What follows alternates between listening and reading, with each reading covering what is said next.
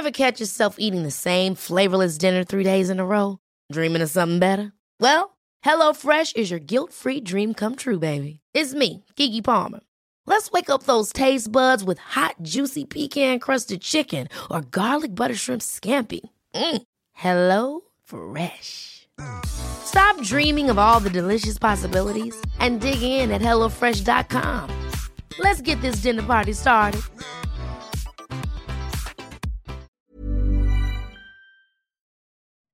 Hello, I'm Franco Luna Puma Podcast. You're listening to Teka Teka News, balitang thinking, hindi breaking. In this episode, ang mga kabataan po natin being the most vulnerable sector of society, napaka-fragile po ng kanilang mental health. Hindi po natin yan nare-realize.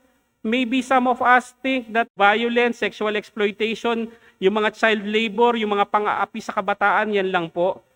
Hindi lang po yan, mga kasama.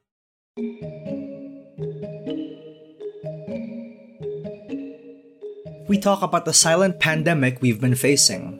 No, not COVID-19. The mental health crisis among young people in the Philippines. For the longest time, I know you can relate to me that mental health is not being taken seriously. Sino po dito yung mga nabati na o nakarinig na ng mga joke na pag may mental health problem, sinasabi na matanda lang yan, nanuno sa punso.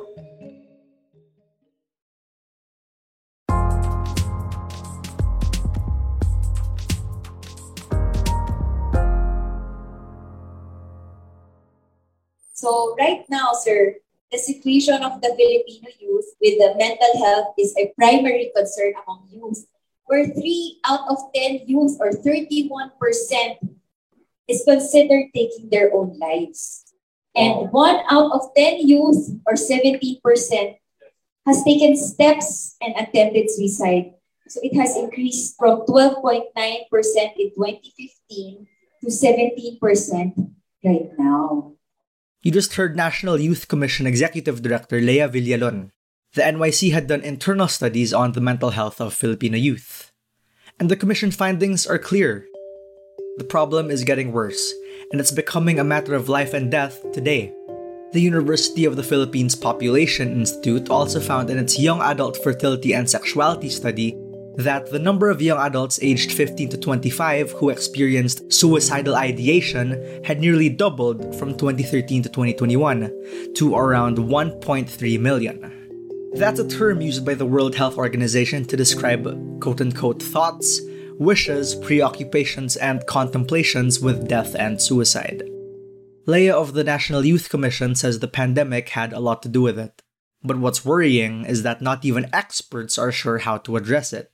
I don't think sa buong mundo na-experience yung pandemic, nobody knows the effect kasi never pa sa atin, sa lahat ng tao sa buong mundo. Wala pa tayo na-experience na ganitong pandemic.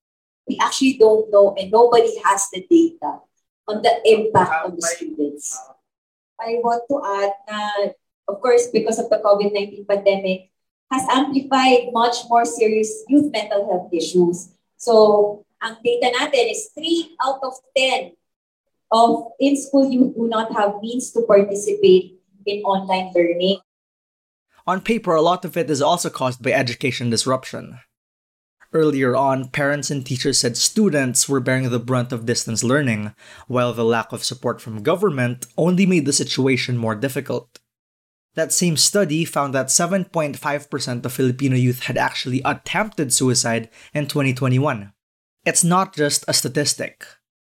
Psychiatrists have seen this crisis in their work too. Listen to national scientist Dr. Honey Carandang. She's a clinical psychologist and the founder of the Mindfulness, Love, and Compassion Institute of Psychosocial Services. She says that even as we slowly transition back to the new normal, our children's minds are still processing the events of the past 2 years. The whole picture is what has happened since the pandemic. Kasi nadadala mo nila yun hanggang ngayon. Dala natin lahat yun. You cannot say, ngayon lang, dahil nag-open up na. That does not tell you the picture, the true picture. The true picture is nagkaroon ng lockdown And then from their social life where they were able to interact with their peers, biglang nawala. So you saw a lot of depression and family conflict kasi first time sila together in one house na hindi sila makalabas, no? That's a very, very big impact on the youth. Tapos, di na lockdown na. Tapos, nasanay na sila sa online. Hindi na sila gigising na maaga, magbibihes, lahat-lahat. Tapos, biglang nag-open na. You'd think it was just simple. Past the pandemic restrictions, Karandang says the factors affecting children's mental health are dizzying. Everything from the traffic crisis to the pressures of school are a factor for young people. So ngayon, biglang papasok sila ng on-site, face-to-face, grabe naman ang traffic. So they have to wake up very early, ganun. So ang dami-dami ang adjustment ng young people. Tapos ngayon, kahit na on-site na, ang dami-dami nilang homework pagdating sa bahay. I think the schools have not adjusted. We're talking to a lot of schools now. They have not adjusted. Kasi magbibigay sila ng maraming homework ng 7 in the evening. Parang akala nila yung online, nandun pa, pero nandun na yung on-site. Beyond that, Karandang says the results of the politically charged elections are also still weighing on the youth. The other trauma, in fact, that young people have gone through is the trauma of the elections. Maraming young people who volunteered and who really gave their heart and soul expecting a certain candidate to win. And then they were so totally disappointed, devastated, and depressed because parang hindi fair. That's their feeling. Karandang says the pandemic only exposed these deeper problems. The reason for their depression and suicidal ideation are family problems. Yun ang number one. There's a study. That's also backed up by data. 1/10 of the calls the National Center for Mental Health Crisis Hotline got this year were also suicide-related, many of which came from minors triggered by bullying, anxiety, and problems at school and in the family. How did the numbers reach crisis levels? Angelo Tapales, director of the Council for the Welfare of Children, has an idea. He says it has a lot to do with the long-standing biases we have against the idea of mental health. For the longest time, meron tayong stigma, ang society, may stigma at mysticism na ina-attribute po sa mental health problems.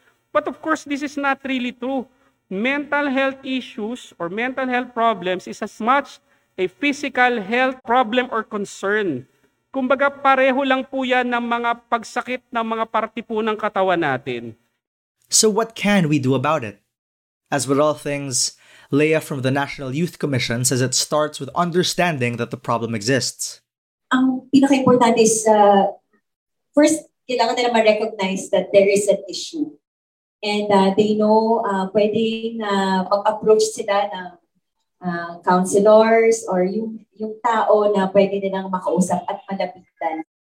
Psychiatrist Honey Karandang also says families and schools have the biggest role to play in allowing children to adjust out of the pandemic.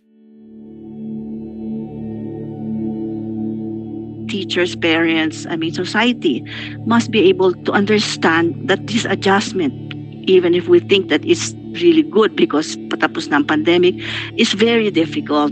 The adjustment is difficult. They have to give leeway. They have to be kinder to the children, to the young people who are adjusting. Pagka sinasabing communicate, ang ginagawa ng parents, they talk to them, telling them what to do. That's not the right thing. The right thing is you sit down and then you listen to them, they listen to you. Ang problema, what's missing is we don't listen to our children because we think we know better. We don't. Sorry. At this point, we don't know much because this is a new thing for us too. And what we don't know is what they are feeling. Importante for one, let's talk about it. Let's make people aware that adjustment is a process. Let's make people know they should not expect everything to be okay already. Yun ang problema, the expectation. You cannot just suddenly be okay when you're not okay. There is a process that you have to go through in order to heal.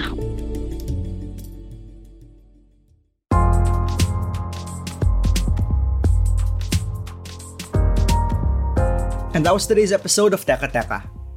Again, I'm Franco Luna. This episode was edited by Mark Casillan and produced by Kat Ventura. If you or anyone you know needs help, the National Center for Mental Health has a 24/7 crisis hotline at 1553. If you like this episode, share it with a friend or two. And of course, don't forget to follow Teka Teka and Puma Podcast wherever you listen. At para sa mga mahilig manood sa YouTube, Puma Podcast na rin po kami doon. Just search Puma Podcast and subscribe to our channel.